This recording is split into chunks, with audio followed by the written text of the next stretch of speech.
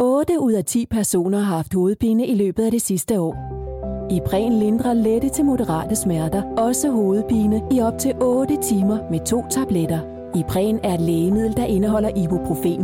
Væsentlige bivirkninger er maveblødninger, mavesår, hudlidelser og allergiske reaktioner. Læs mere om Ipren på indlægssedlen eller emballagen, og kontakt din læge eller apoteket, hvis du er i tvivl om noget.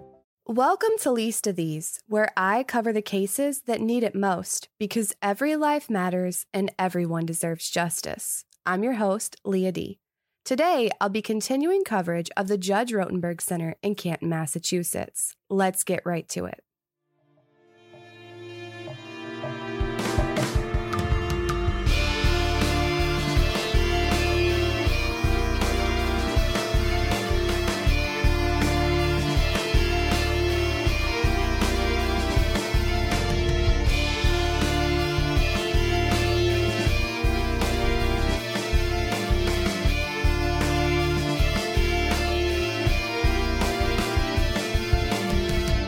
In the past 6 episodes, we've gone over the Behavior Research Institute, now known as the Judge Rotenberg Center, from its foundation all the way to present day.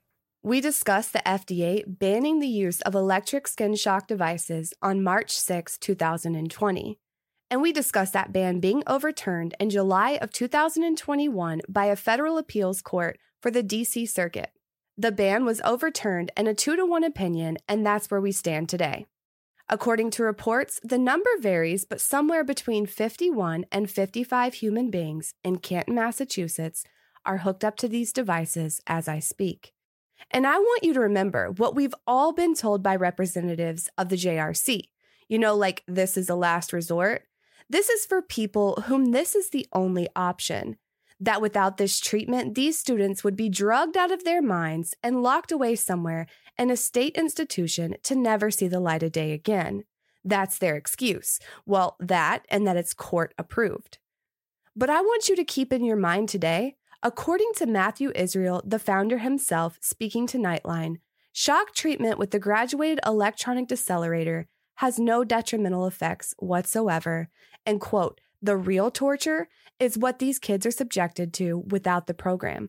They end up drugged up to their gills or in state institutions.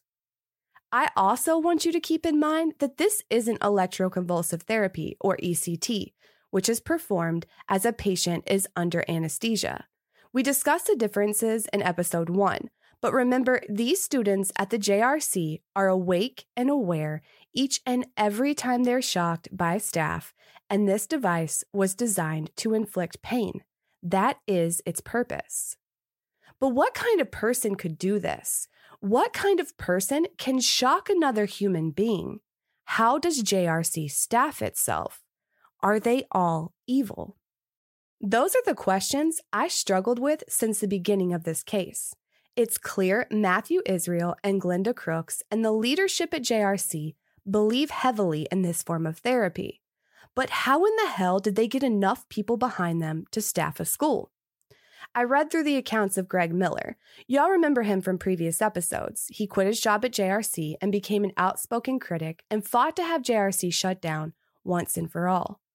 But Greg wasn't alone.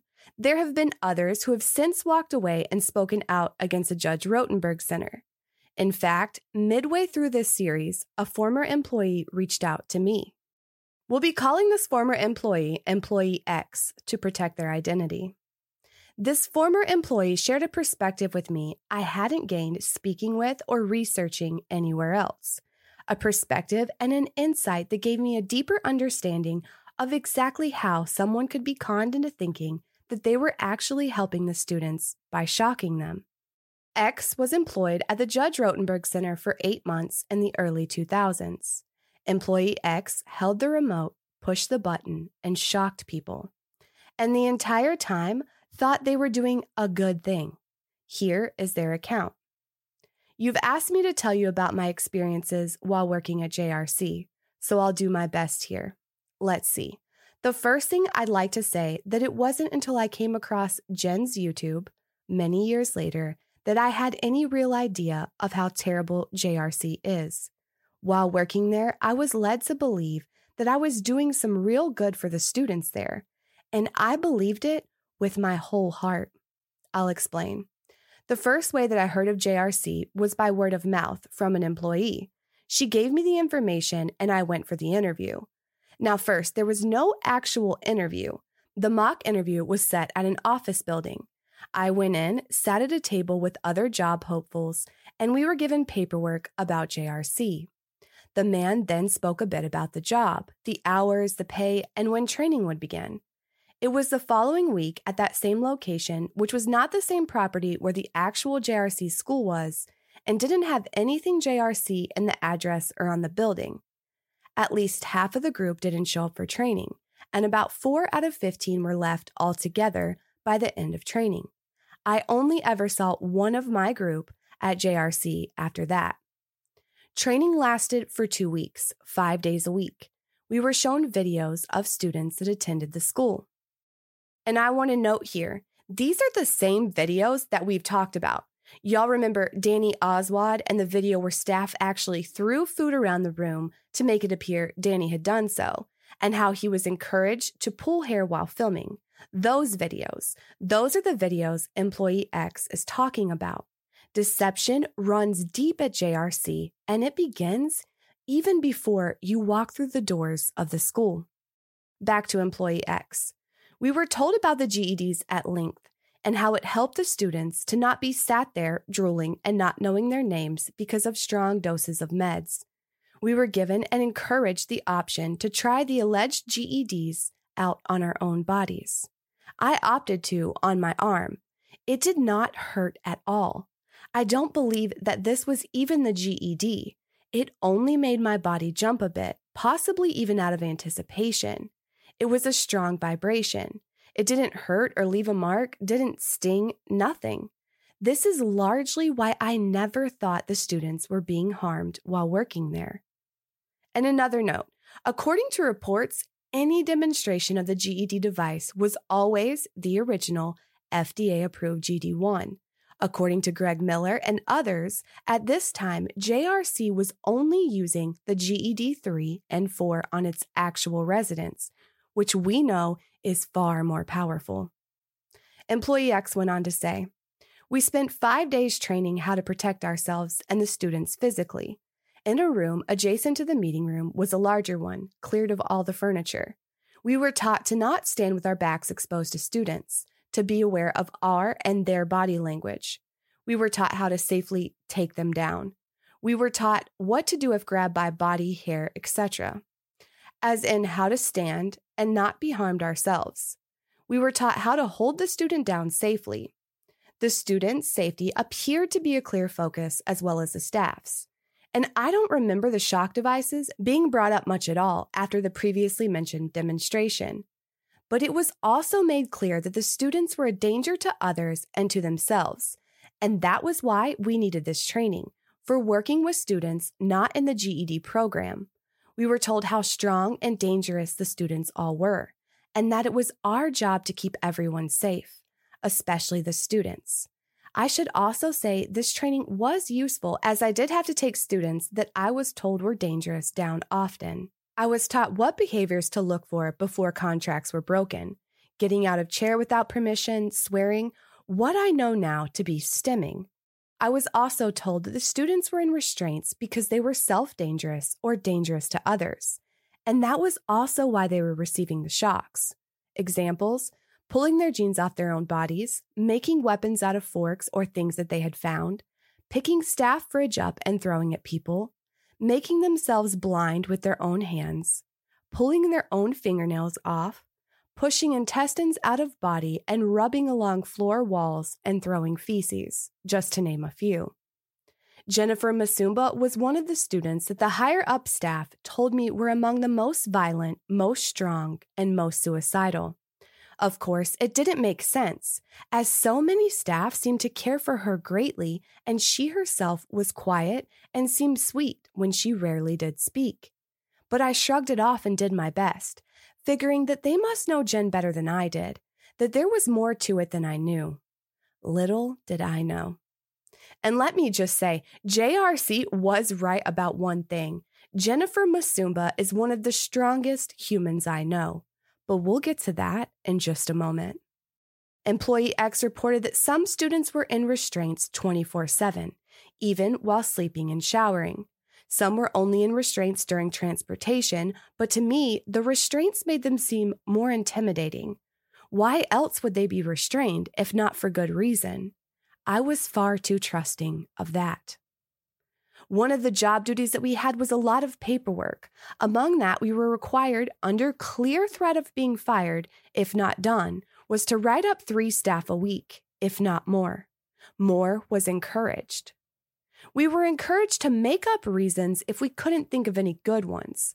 I was written up often, mainly for things such as talking with, trying to comfort an upset student, or chatting with them at all, or not applying the GEDs as directed, as often as possible, especially for students that seem so nonviolent, such as the main client that I worked with. Let me say one more time, staff were written up for talking to, comforting, or chatting with a student. Oh, and for not shocking them as often as possible. And if they didn't do anything wrong, just make something up. Almost like if a student isn't displaying enough behaviors, just make some more up, because you can't miss a chance for punishment of anyone. Employee X goes on to say, again, I had no idea how disgusting this was. As an autistic individual myself, not to mention a human, I never would have been okay with this abuse ever. I was always proud of having worked there for the 8 months that I did. It was hard. The hours were long, and being on edge for so long, believing that I and the staff and students were in real danger was exhausting. Of course, there was real danger. I just didn't know where to look. Having learned the dark truth behind those closed doors, I am so ashamed, filled with regret. I'm heartbroken that Jen and the other students go and went through something so horrid, so intentional, so preventable. All I can do now is to tell my story in the hopes that this story reaches as many as possible, and to share my side of things so it can be known that even the staff were kept in the dark about much of the horrors of that place, and not all of us are monsters. Again, all of this according to a former employee. Deception. Deception at JRC is at every level. Whether it's government officials, potential students and their families, staff, the judicial system, I don't think the leadership at JRC would know the truth if it walked up and laid their ass out. Deception before you're even on the property. I mean, imagine, it's your first day on a new job, and you have been told over the course of 2 weeks how dangerous these students are, how your very life and the lives of the students are at risk if you don't do exactly what you're told. Basically, any behavior is an antecedent behavior that must be corrected before anyone gets hurt.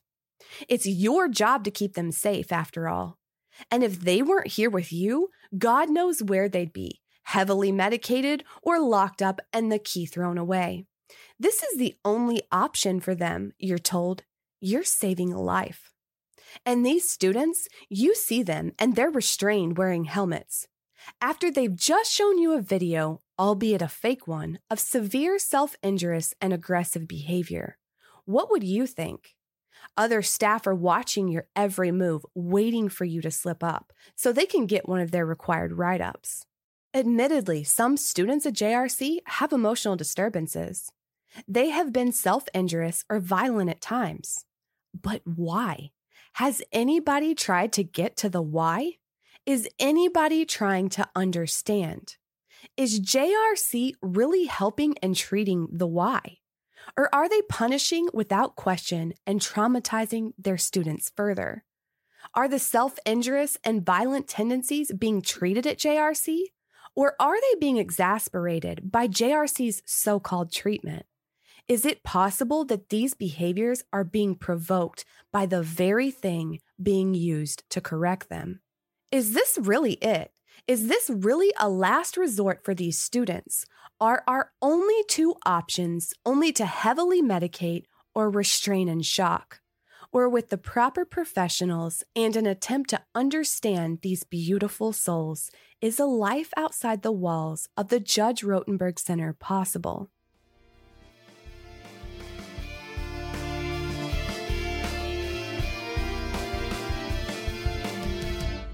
Let's talk to survivor of the JRC ourselves. Jennifer Musumba was a resident at the Judge Rotenberg Center from 2002 until 2009.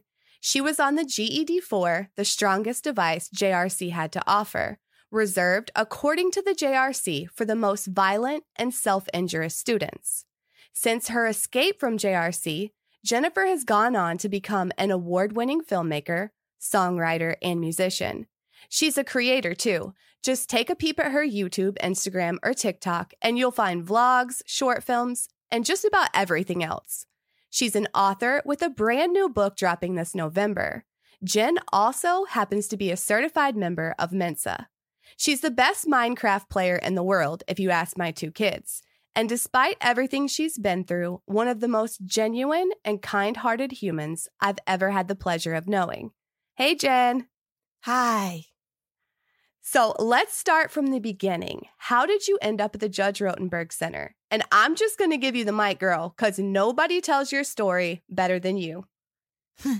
Okay, well, I had been in a series of residential homes and group homes and hospitals for years, like since I was 15 years old. And it was never a good placement for me, a good fit. And I just ended up getting worse and worse with each admission. And it all culminated with me ending up in the state hospital. So it was pretty much, that was the end of the line for me. And then, they caught wind of a place called the Judge Rotenberg Center and decided that would be a good place for me to go because it would offer me supposedly more freedom, the ability to live in a less institutional setting. And I would go on field trips and live in a house. And it was just supposed to be this amazing place. And when you first showed up, you could describe kind of how it was as opposed to some of the other places you had been? Because I know that's like a huge part, how it's presented. So they first took me on a visit a few weeks before I was admitted. And when we walked in, I was like, whoa, first of all, it was completely overwhelming and like overstimulating because they had like these huge Mickey Mouse figures and bizarre like pop-up art. And I was like, where am I right now? It was like almost like a fun house to me compared to the hospital and other institutional settings. And they had this stairway that played the Coca-Cola song over and over and over. And they took us on a tour. They separated me from my social worker and my doctor who came with me. And they took me on a tour and they showed me like the big reward store. They gave me popcorn. They gave me Fruitopia. Remember that stuff? And they had like video games and they were just showing me all this cool stuff. And then they took me on a tour of some of the classrooms upstairs. And they opened the door to one of the classrooms. And like all of the kids in the classroom were typing on computers and staring at their computers, typing. And when they opened the door, like the kids didn't even look up. And I was like, this is kind of weird. Like these are supposed to be like kids, you know, if you open a door to a classroom, they're all going to look and like say something or anything, but they like didn't speak. They were all quiet and the boys had ties on. And it was just very bizarre the way the kids were acting. And that was my first like, something is not right here. But I wanted to get out of the state hospital and they had told me this place was going to be great. So anyways, we kept on with the tour. Little did I know in the other room, my social worker and psychiatrist were trying out the GED and getting like the rundown of the actual program I would be put through. And I'm sure they were talking about all of my history and everything that had happened in the hospital, which a lot of my episodes in the hospital were instigated by staff that would literally just instigate you for fun. So it's not accurate, like your history when you're in these places. It's not a fair assessment that they give you, but that's the way it was. So, they met us back up and we left. Like I say in my book, on the way home, a little bit of Fruitopia came back up from my stomach. Like I was not I was very uneasy about it. And they were discussing your program without you being present. So you didn't know at that time about the program, or had they told you? Correct. I had no idea about the type of program this was. I had no informed consent. And I was still my own guardian at this time, but they didn't tell me about their program. They didn't show me like a recording sheet or what this program was like. All they did was show me all the cool stuff they had. Okay, so let's talk about day one for you at the Judge Rotenberg Center. I arrived, they brought me in an ambulance. They took me in upstairs and they put me in this little room with my case manager at the time. It was like some man, he was terrifying. And they were really cold. When I went to visit, they were so nice to me, like really warm and inviting. But when I arrived as an actual client, they were cold as ice. Like this was the beginning of my quote unquote treatment. And he pulled out this pack of paper and he's just like, okay, if you do, and it was like just lists of words. And he said, if you do these things, you will lose your privileges. You will be in trouble. This is your behavior contract. Sign the paper. Like there was no, I don't know. There was no like tour. There was no easing into it. I was immediately in the program. And, I'm sure they made me sign something. I was still my own guardian. It's very murky to me how it all went down, but I know going in, I was my own guardian, but then a few days later, somehow they had gotten a guardian appointed of me. But I'll get to that in a minute. They took me downstairs to my classroom, which was a crisis classroom, and it was red mats all over the walls and floor. They sat me at a table. I had a 1-to-1 staff, and they literally they threw 5 towels, little washcloth towels in front of me and said, "Fold the towels, please." And I was like, huh? And they're like, "No talking out." And I'm like, what do you want me? No talking out. Work on your task, please. Fold the towels, please. So I'm like looking at these towels, which were folded until they threw them in front of me. And I'm like, didn't know what they wanted of me. I was so confused. And so I started to fold the towels. I folded them all. And they're like, good job working on your task. They took them, shook them out and threw them in front of me. They said, "Fold the towels, please." And that was going to be my task. That was my task, to fold 5 towels repeatedly in that classroom. So almost immediately I was like, what the actual fluff is going on here? I was so confused. I was getting yelled at for asking questions. It was bizarre land. And then there was other people around me doing the same thing. There was this kid next to me. He was like in some kind of weird contraption, like a safety coat, but they were making him transfer foam balls from one bin to the other. So he was wearing a safety coat, so it like covered his hands kind of. And, he had to pick up the balls from one bin and just put them in the other bin. And he was a grown man. And there were other students, some were working on like book work. It was just bizarre in that room. Meanwhile, people are getting restrained in the middle of the room too. Restrained for what? Like, they would drag people in from other rooms because that was a crisis room and just put them on the floor and restrain them. So I didn't even know what had happened. They would just burst in with different students and pin them to the floor in that room. And I also want to say that they forced me to put on an adult diaper. And I want to say not one place in my history or records did I ever have a problem with incontinence or toileting or anything. I believe they really just wanted to dehumanize me. Yeah. You're in this room doing this meaningless task of just folding towels when we all know what you're capable of, and just repeatedly. So that's day one. Like day one.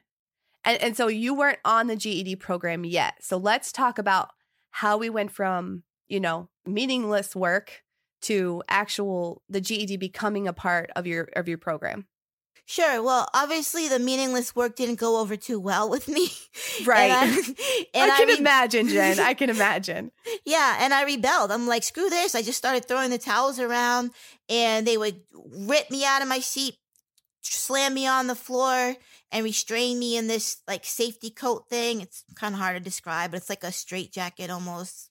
And then I would get up. Maybe I would have lunch, work on the towels for a few minutes and then throw them again. And then I was back on the floor and that was just my day. And in the evenings, they would put me in full restraints, including a helmet.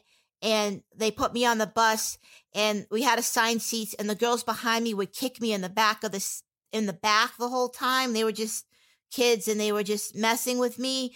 And if I reacted, I would get in trouble. Like instead of controlling those girls, I would get in trouble for reacting. And so just little by little, I'm having all these quote unquote behaviors, but they're all being brought on by this system that they've put in place. So I end up, my final program before the GED was to sit on the 4-point board, which is the board they restrain you to. And I had to sit there for 18 hours a day, because we went to school we got there at 9 a.m. and we stayed till 7 p.m. We didn't go to the house till it was time to go to bed. So I had to sit on this board and I wasn't allowed to like lean or anything. I had to sit straight up and it was agonizing on my back. It was so painful to sit in that position for that many hours with nothing to like lean on, or I couldn't stand up. If I moved too much, I would be restrained to the board. That would be considered aggression. Like if I tried to adjust or stretch, that would be considered aggression, getting out of seat, and they would then tie me down to the board, which was its own kind of pain. The wrist straps would be put so tight that my hands would go numb and I would be left there for at least 2 hours. Usually they would extend it to 4 hours. And that was my life until the GED. One day, about 3 weeks into it, a man came in to talk to me. He pulled up a chair next to my board and he said, "How would you like to get up off this board and sit at the desk?" And I said, "Well, heck yeah, that sounds good." And he said, "Well, in order to do that, you're going to need to go on the GED program." And I had seen some kids with the backpacks on in the classroom, but I'd never seen them get a GED. I was just kind of aware of kids wearing backpacks. I'd never seen it administered because the room I was in was mostly for new students or students that weren't on the GED yet. That's why they were like getting restrained extra. And I said to him, "The backpacks?" And he said, "Yeah, the backpacks." And I'm like, well, if I considered the tables, yeah, because this life was horrendous. It was torture already. And I wanted to get out of that life. And he said, "Okay, we're going to have to go to court." And then he left. That's all. He didn't like describe it to me. Again, no informed consent. I don't remember being given paperwork or anything like that. And a few days later, a bunch of people came in to the classroom. They put me in all my restraints and I'm like, "Where are we going?" And they're like, "No talking out." I said, "Where are you taking me?" "No, not minding your own business," which was hilarious because I think it is my business when you're scooping me up and taking me somewhere. Right? So they dragged me out to the van and we drove for what seemed like 2 hours to ended up at a courthouse. I didn't know where we were going till we got there. Ended up at a courthouse. They took me inside the courthouse with a red karate helmet on my head, all these restraints like a prisoner, and sat me in front of a judge. There was a quick proceeding. I remember the lawyers talking, and then they showed them this data sheet of the data from me. Aggression. Remember, the aggression was me adjusting myself on the board. All your behaviors, no matter what they were, right? Yeah. That's just like your behavior. Yeah. And they were into categories. So aggression, we would think is like me punching someone in the face, but aggression, according to them, is me adjusting myself on the board or, any little thing that was under that category. So they tell the judge, "Oh, she's highly dangerous to herself and others, and we need to save her." And the judge just quickly, he didn't give a crap, banged his gavel, and that was it. And I still wasn't quite sure what was going on, but I had an idea that this was the program the lawyer was talking about. So they drove me back, As soon as we got back, the classroom was empty. They had emptied out the classroom, and there was my board sitting in the middle. They told me to sit down, and my case manager, I had this woman now, they had switched out, and she came in all happy. She was always so mean to me because I was always on like loss of privilege or whatever. She was like, hello, like in this sing-songy voice. She was all like happy. It was bizarre.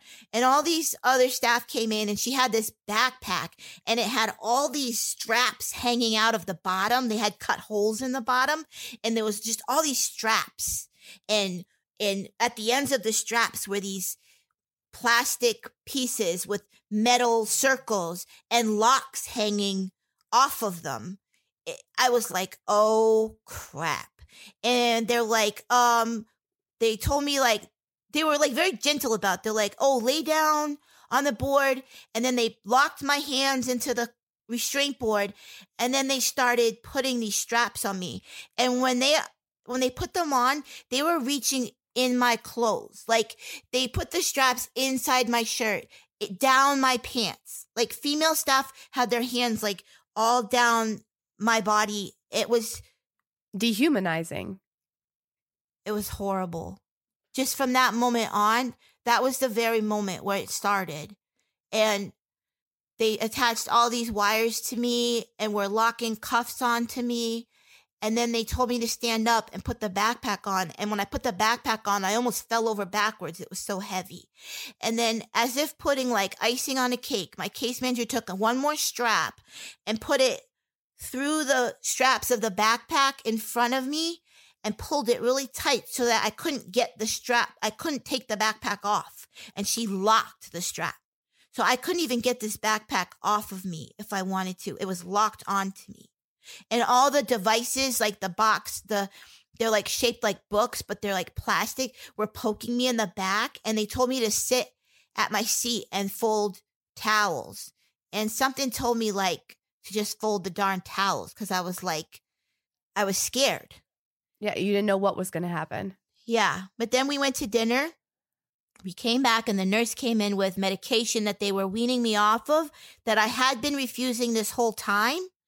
And they gave me a direction to take the medication. And I was like, no, thank you. And the staff looked at each other, kind of smirked. They looked at my sheet. They picked up this plastic holder that had my name on it. They opened it with Velcro. I remember that sound because I still can't hear that sound. And they pushed a button. And I was standing up and the searing pain went through my lower leg. And it like took me off my balance. So my leg kind of went up and I stumbled to the side and it just kind of took me out of this world for a second. And then it stopped suddenly. And they said, Jennifer, there's no refusing your medication. Take a seat, please. You lose your privileges. That was day one. Day one. And so let's talk about the loss of privileges because they also have something at JRC known as the Food Contingent Program. And I think there's been a lot of confusion about exactly what that entails. Could you explain the Food Contingent Program for us? Yes, I was placed on the Food Contingent Program about maybe 2 months after I was placed on the GED. I was also approved for the Food Contingent Program. And because I was trying so hard not to do like my impulsive, because it was so loud, I wanted to cover my ears. I was no longer allowed to touch my ears. I would get shocked for like plugging my ears or closing my eyes. So I was trying so hard to deal with this overstimulation in the workshop I was in, which had like 30 students getting yelled at once. We were bundling popsicle sticks. There was noise. There was popsicle stick dust. It was just chaos in there. And all I wanted was to quiet my ears. And I couldn't. So I started with other behaviors like repeating myself to try to calm myself. So I'd be like, it's okay, it's okay, it's okay, it's okay. Well, that was counted as a verbal behavior, which wasn't a GED behavior. So I was relying on that behavior to calm my other more behaviors that were being controlled with the GED. So what happens is you develop other behaviors you never had because you're trying so hard not to do the ones that you're getting shocked for. So you end up having all these verbal and physical, like what they call ed social behaviors, like my hand movements, all that increased because I'm trying to calm myself. And so what they did to control my verbal behaviors and my physical, like stimulating behaviors was to put me on the food contingent. And what they did was they gave me like this lunchbox, and inside the lunchbox was breakfast. And breakfast, let's say it was French toast. They had cut up my French toast into like 10 portions. So each, like, get those little cups like from the restaurant that they put salad dressing in, and there would be a little bit of French toast in each cup. So every 30 minutes, if I didn't do a verbal behavior or a movement behavior, I would earn one little cup of my breakfast. And that went all the way to lunch. Then at lunchtime, it started over with little pieces of lunch and then dinner. And then at the end of the day, whatever I didn't get to eat, whatever calories I missed were made up in what they call LOP food, which is chicken, spinach, and potatoes, which normally would be okay. But then what they do is they douse it in liver powder and stir it all up to make it completely impalatable. I would throw up just smelling it. So I couldn't even eat it. So I was just literally starving every day. And the hungrier I got, the more I moved, the more behaviors I had because I was so hungry. My brain wasn't operating. And yeah, that's the food contingent program. And so I just want to point this out. You were never sat down and ate a meal in the sense that a normal person would sit down and eat a meal. It was always divided up into the cups as long as you were on that program, and you got a bite, every few hours? Like, we're talking a bite of food. And I was also forced to go to the dining room with the other students and watch them eat their full meals. I had to sit there and watch them eat. I mean, y'all, I know this story, and ever so often, I'm rendered speechless that this happened in the United States of America. So let's talk a little bit more about daily life on the inside. So you're on the GED shocks, and you're on, at some point, you were placed on the most powerful shock, which is the GED-4. When was that, and what was their excuse for placing you from the GED-1, which is the only FDA-approved device? I want to go ahead and make that very clear. The GED-3 and 4 and anything else that they've used at JRC are not FDA-approved, and we went over that in previous episodes. But you were actually on the GED-4, the most powerful device. How did you end up there? So actually, they don't even use the GED-1. Everyone starts out on the GED-3A, and that's what I was on. So the 3A is, I believe, like you said, is not approved. Only the 1, which they don't use. I'm not exactly sure, but I know the batteries and stuff said 3A. So I was on those for years.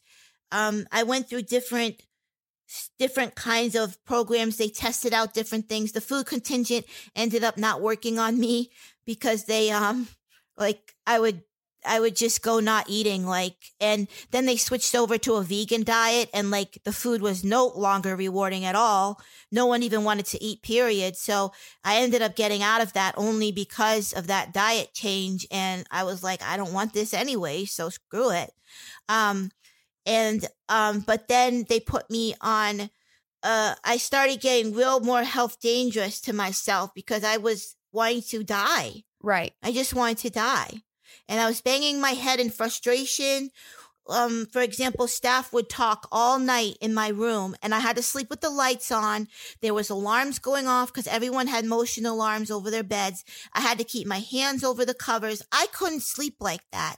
And staff would talk in a full conversation mode, and they had put on my program that if I had one health dangerous behavior, I would be placed on the 4-point board and be shocked 5 times in 10 minutes without knowing when the shock was coming. So they had put that in my program.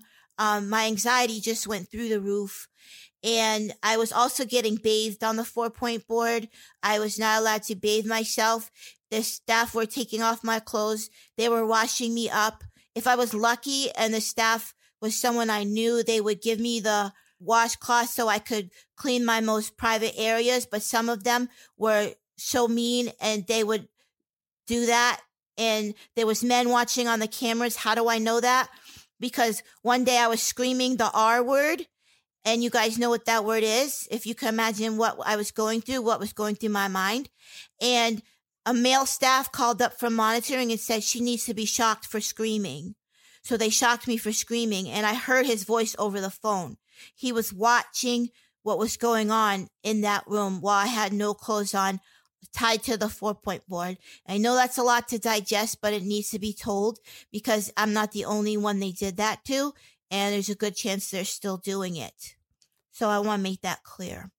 And I want to make it clear that you're on the GED board. And so, and we've talked about this before, but both arms above your head in separate restraints, both legs in separate restraints. And I'm on my back. I'm on my back, not my stomach. Completely exposed. Mm-hmm. And getting what they call a GED bath, correct? No, this was a 4-point bath. A 4-point bath. But the GED device was still connected. Yes. To you. And that was another form of punishment. Yes, if I was on loss of privilege, that's how I had to take my bath. If I had my privileges, then I took a GED shower, which was where one arm was restrained outside of the shower in a cuff. And then I had only one arm to wash my body with, but at least I was able to wash my own body, and I was under the shower with the shower curtain and all that. So that was actually supposed to be my privilege, was to bathe that way. So it was a privilege to bathe with an electric skin shock device strapped to your body. Yes. I'm so sorry, Jen. Let's talk about how you got out, because you did get out, and we all know that you, girl, like your amazing list of accomplishments, and just, I mean, I'm at a loss for words at what you were able to overcome and come out on the other side. So how did you get out? Okay, so I'll start from the GED-4 because you had asked me about that. I was, so I started to really lose it. And they had taken away my home visits because they said I was quote unquote running wild. And running wild meant my mom wasn't making me have a bedtime and she was letting me drink caffeine. That was running wild. So don't forget, I'm 30 years old. Right. And so they took away my home visits for an entire summer, and I just lost it. That was the only thing I was living for, was to go home for the weekend and get a break and see my mom and just have a break from all that. So one day my psychologist came in and she talked to me briefly, and I said, well, when can I start going home again? She says, I don't know. It's going to be a while. And I just lost all heart then. So she walked out of the room, and immediately after, one of the staff told me to step up and get weighed, because they weighed us every week, I guess, because they were starving us. They had to keep track. And so I stood up. I started walking towards the scale, but something in me just clicked. And I took off like a bat out of hell. And now I'd been working out at the gym, running on the treadmill. I was in shape. And I ran down the hallway, and the students are just watching me go by and smile. I can see them smiling. And then I hit the back door, bam. And the fire door alarm goes off. And I just know everyone's behind me, and I'm running. And then I hit this big hill, because it was down a steep hill that the building was. And I'm running up the hill, and right towards the top, I run out of steam. And then bam, out of nowhere, bam, this big old guy tackles me into mulch.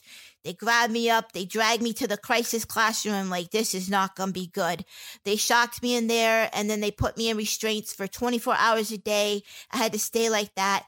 My lawyer came in a couple days later. He said they want to put you on the GED-4 because they feel like the regular GED is no longer effective, i.e. it's not hurting me enough anymore, because I really had gotten used to the pain. You adjust. And I didn't show much of a reaction when I got shocked. Number one, because I didn't want to give them a reaction. So I took it on the inside, all that pain of me wanting to scream. I held it in because that was my only thing I had control of. I'm not going to give them the satisfaction of watching me scream and cry. But number two, I had also started to get used to the pain of it, because you just adjust. You adjust to anything. So when he told me that, they were also going to do a guardian hearing. And I said, well, I want to become my own guardian. And he said, he kind of laughed. And I said, no, I really do. He said, well, then you can come to the hearing if you like. And I said, yeah, something just told me to get in front of that judge. It was something I usually just let them go do it because I knew I wasn't going to win. But this time I just went to get in front of that judge. So they put me on the GED-4. And then they scheduled my guardian hearing, and I went to that guardian hearing, and also my mom and my brother showed up because they had been trying to get guardianship of me too, because they had me on like a stranger guardian, and he just signed whatever paperwork JRC wanted, and it was allowing this to all happen to me. So I had written a statement to the judge. I read my statement, and he said, "Did you write that?" I said, "Yes." He said, "You wrote it yourself? No one helped you?" I said, "Yes." And he said, "This woman is very intelligent and she seems very reasonable. I don't understand what's going on here. I don't understand why she's on this treatment." And then they gave reasons for why I was on the treatment. And he said, "Well, we had a recess and my lawyer told me that the judge was wanting to make my mom and brother my guardians that day if I just agreed to it." And I said, "Yeah." And the judge banged his gavel and made my mom and my brother my guardians. And from that day forward, they worked to get me out of there. First, they went through my program. They said, "You can no longer shock her on the board. You can't shock her on her fingertips, her feet. She can only wear 2 devices because the backpack was so heavy." They changed a lot of things. And then they worked on finding another program for me. And that program is where I'm still at today. So let's talk about your family for just a second. Your mom is incredible. I think we all love Miss Masumba. For a lack of better words, because I think that's exactly what it is. How was she tricked into keeping you at the Judge Rotenberg Center? Because it wasn't, she didn't fully understand getting into this program, what it was about. And then it wasn't instant for you to get out. Like you said, they had to work towards getting you out. So what was JRC saying to your family in order to keep you there? So they were telling my mom that if she took me out of that program or took me off the GED, that I would most definitely kill myself, like by accident, by self-harming, or that I would end up in a state hospital drugged, drooling on myself and in a corner. And those were the only 2 outcomes that could possibly happen if she took me off of that program. And don't forget, she doesn't know me anymore. Like, she has barely had regular contact with me, only what they're feeding her. So she's thinking of me when I was in the state hospital and I weighed 300 pounds and I was drugged up. She's thinking, "Oh my gosh, that's going to happen to her again." Because at JRC, I had been taken off the medication. I had lost a lot of weight. Physically, I was much healthier, but mentally, emotionally, I was done. I was devastated. I was traumatized. So she was just had this fight within herself about she didn't want to be responsible for taking me out and then I die. And I mean, they pounded this into her mind. She just told me the other day, she says, "Jen, I'm so sorry. I'm so sorry. I wanted to listen to you, but they kept telling me that you would die if I took you out. They kept telling me that." And that's by design. So I think another thing needs to be pointed out is the fact that home visits are something you earn. So there were points in time at JRC where you were not allowed to go home because, you were going to run wild with the caffeine and the no bedtime. Mm-hmm. So by design, they take the child from the parent. Yeah. Oh, and my phone calls were all monitored. So when I tried to tell my mom what was going on, if they had just one time they shocked me in my sleep. I was dead asleep and they shocked me for something earlier in the day. And I wanted to tell her about it. And they told me if I didn't change the subject, that I would have to hang up the phone. So I was only allowed to tell her nice things. You were only allowed to say what JRC allowed you to say. Yes. Even on the phone, and I imagine that it was scary on home visits too, because if they found out that you had said something, you would be punished. Exactly. I was terrified because they would scare my mom into telling them everything that happened. She would have to report the entire visit, what time I went to bed, what I ate, what I drank, everything to them. And so I was scared on home visits as well. Their control extended all the way to my private home. Wow. And so when you did get out, what was the transition like going from absolute control to freedom? Because I know where you are now, you have freedom as you should. Well, it was actually, you'd think it'd be like a Cinderella story, but it wasn't.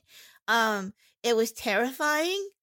Not having the shocks on, I just didn't know what to do with myself. I didn't know. It was like if you were wearing a weight for 7 years, like a 20-pound weight, and then all of a sudden someone takes it off. You're gonna want to like dance and run around in circles. Like that's how I felt, but in a scary way.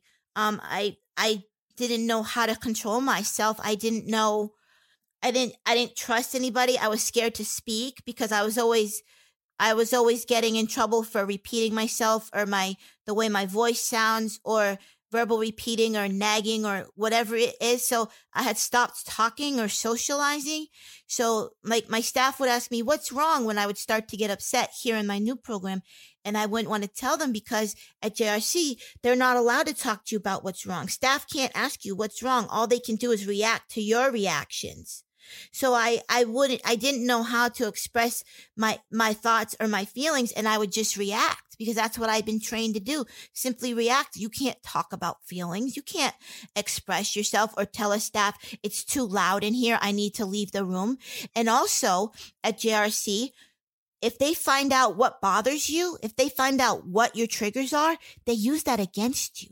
Like if noise really bothers you, they'll literally like bang something, like they'll put you in a noisy situation to punish you. Whatever bothers you, they use as a punishment. So I was careful to keep my thoughts and my feelings and what truly bothered me inside, secret from them. So when I came to my new placement, I had a very patient staff. Her name was Danielle. Thank you, Danielle. And she worked with me for years, and she was patient with me. It took a lot of patience with a lot of people, a kind case manager, a doctor that I did get put back on medication, but slowly and only a very minimum what I needed because I have very bad OCD. And also I was on one other medication, and it helped me to control myself. It helped me with my thoughts to stop going so fast.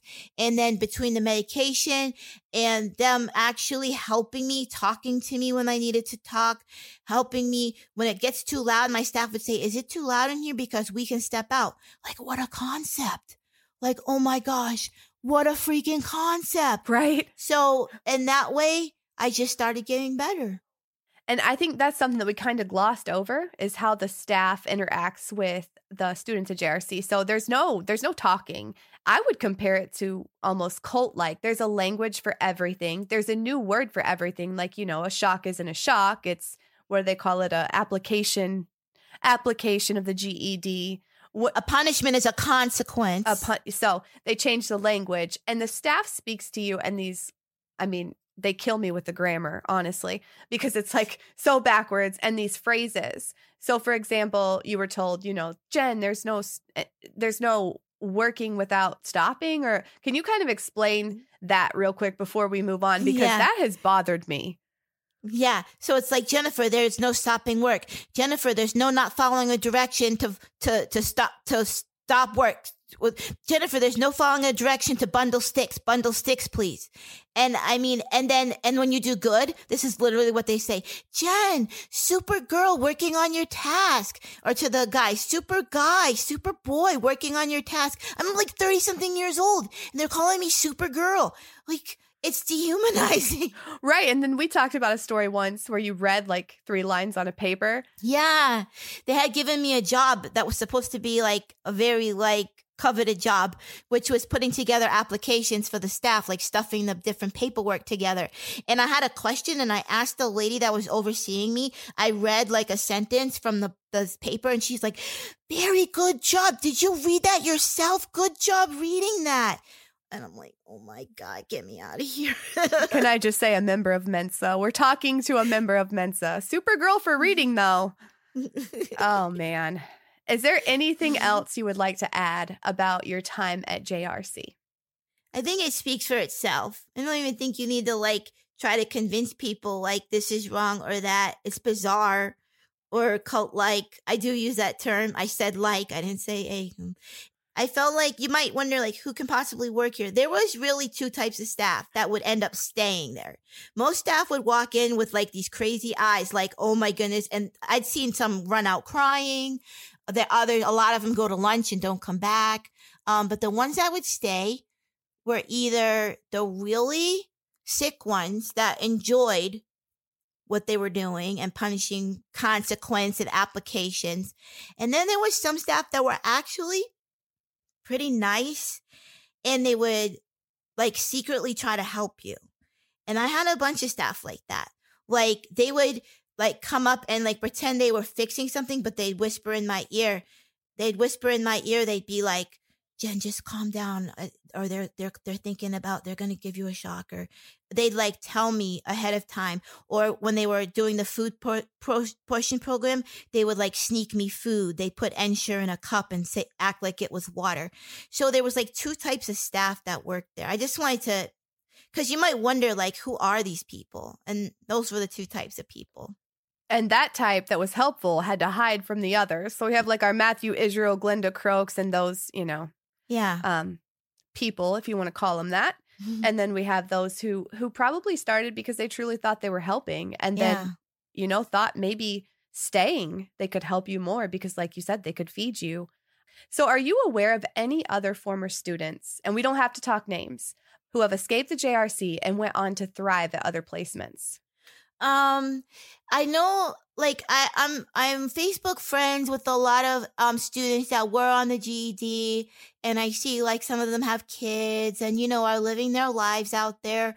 I've also had some students that were there, especially ones that were there since they were kids, and they finally get out, and they'll, like, contact me on Facebook, and I can tell that they're just not okay, that it just did something to them, because so there's like two kinds of people that come out of there. Either you come out and you're able to get out of it and survive, or I see some people that have been like severely affected the other way. Okay, let's move on to the good stuff. Tell us about your life now. I mean, I'm blown away by how much you've accomplished, and you always like to act like it's no big deal. But what are you up to these days? So these days I am surrounded by my musical instruments, which at JRC I had to earn to play an instrument, just time on the piano I had to earn. Now I'm surrounded, like I'm looking at a guitar, a bass, a piano, a ukulele, just like literally around me, which is my happy place. I'm writing music for film and television. I'm trying to get into the sync world to make my own become more independent. I wrote a book called Shouting at Leaves, which comes out in November. I'm a filmmaker. I write scripts. I make films. I won the Easter Seals Disability Film Challenge Best Film in 2020. And I go to church. I'm on the worship team at church. I made my own friends. I have a whole circle of friends that I made on my own.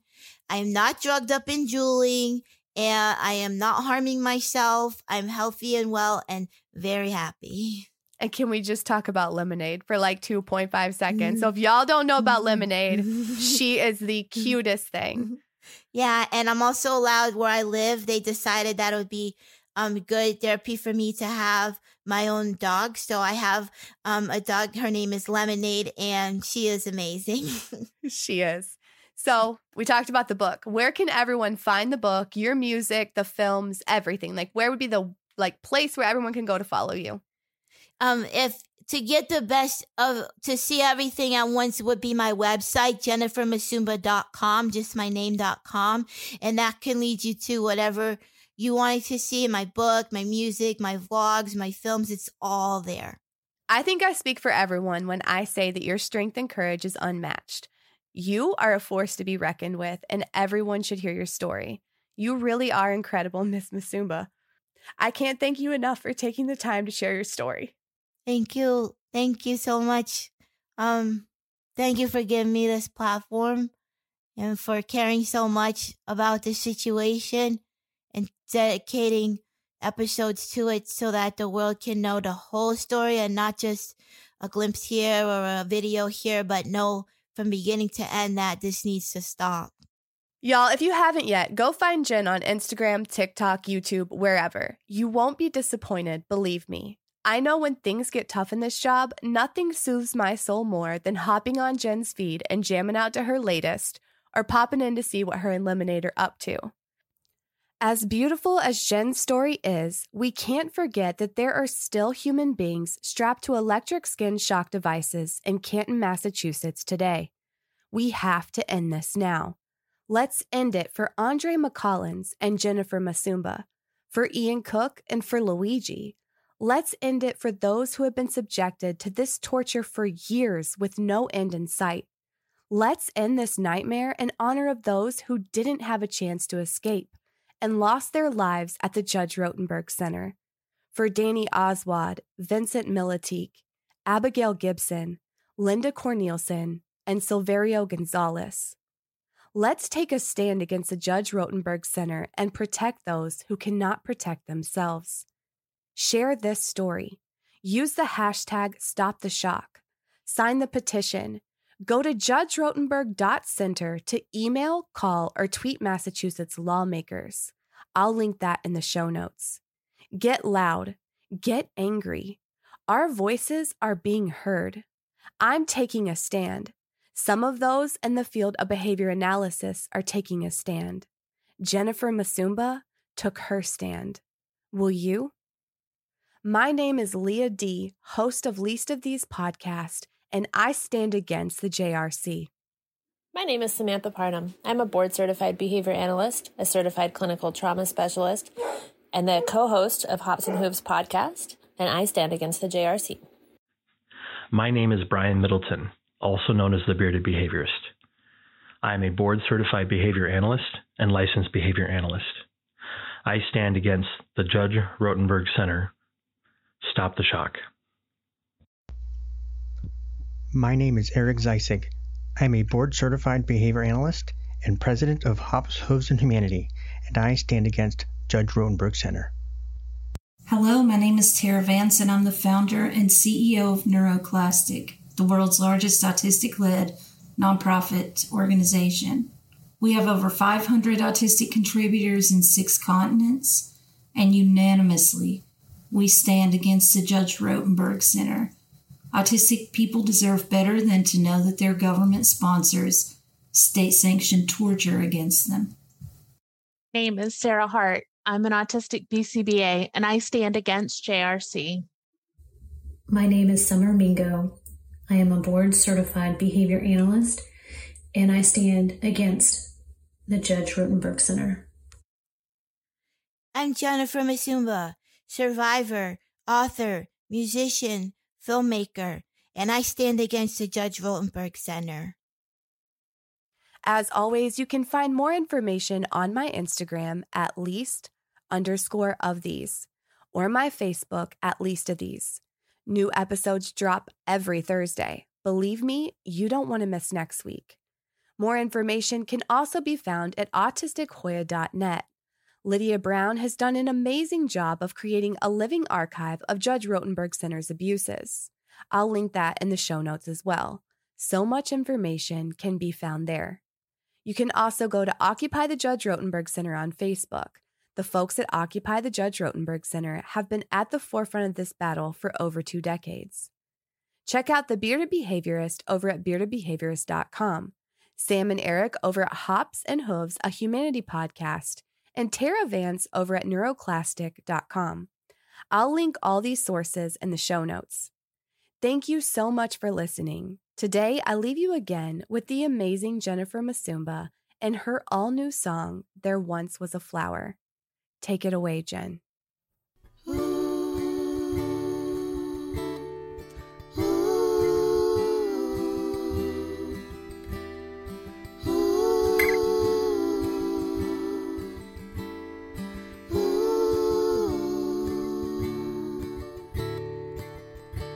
There once was a flower, wilted and dull, and it sat in the shade with the crabgrass and mulch in a city that moved too fast to notice its colors. Yeah, it stretched and it strained to reach towards the sky, but the concreted buildings were blocking the light, and the flower grew sad and dry and turned to sea. Then the wind came along one morning rain in June and picked up the seed with its whistling tune and carried it far from its place where it was forgotten. And now there are flowers in a once empty field where kids come to play and life loves to bloom, and the sun shines on all of the land, watching them grow. See, the city, it never knew what it had. Now the flower has blossomed all over the land, and it's spreading its joy, its life, and its colors. So don't ever feel small. You've got life in your bones. You've got something to share, even if you're alone. So just spread your love, and you will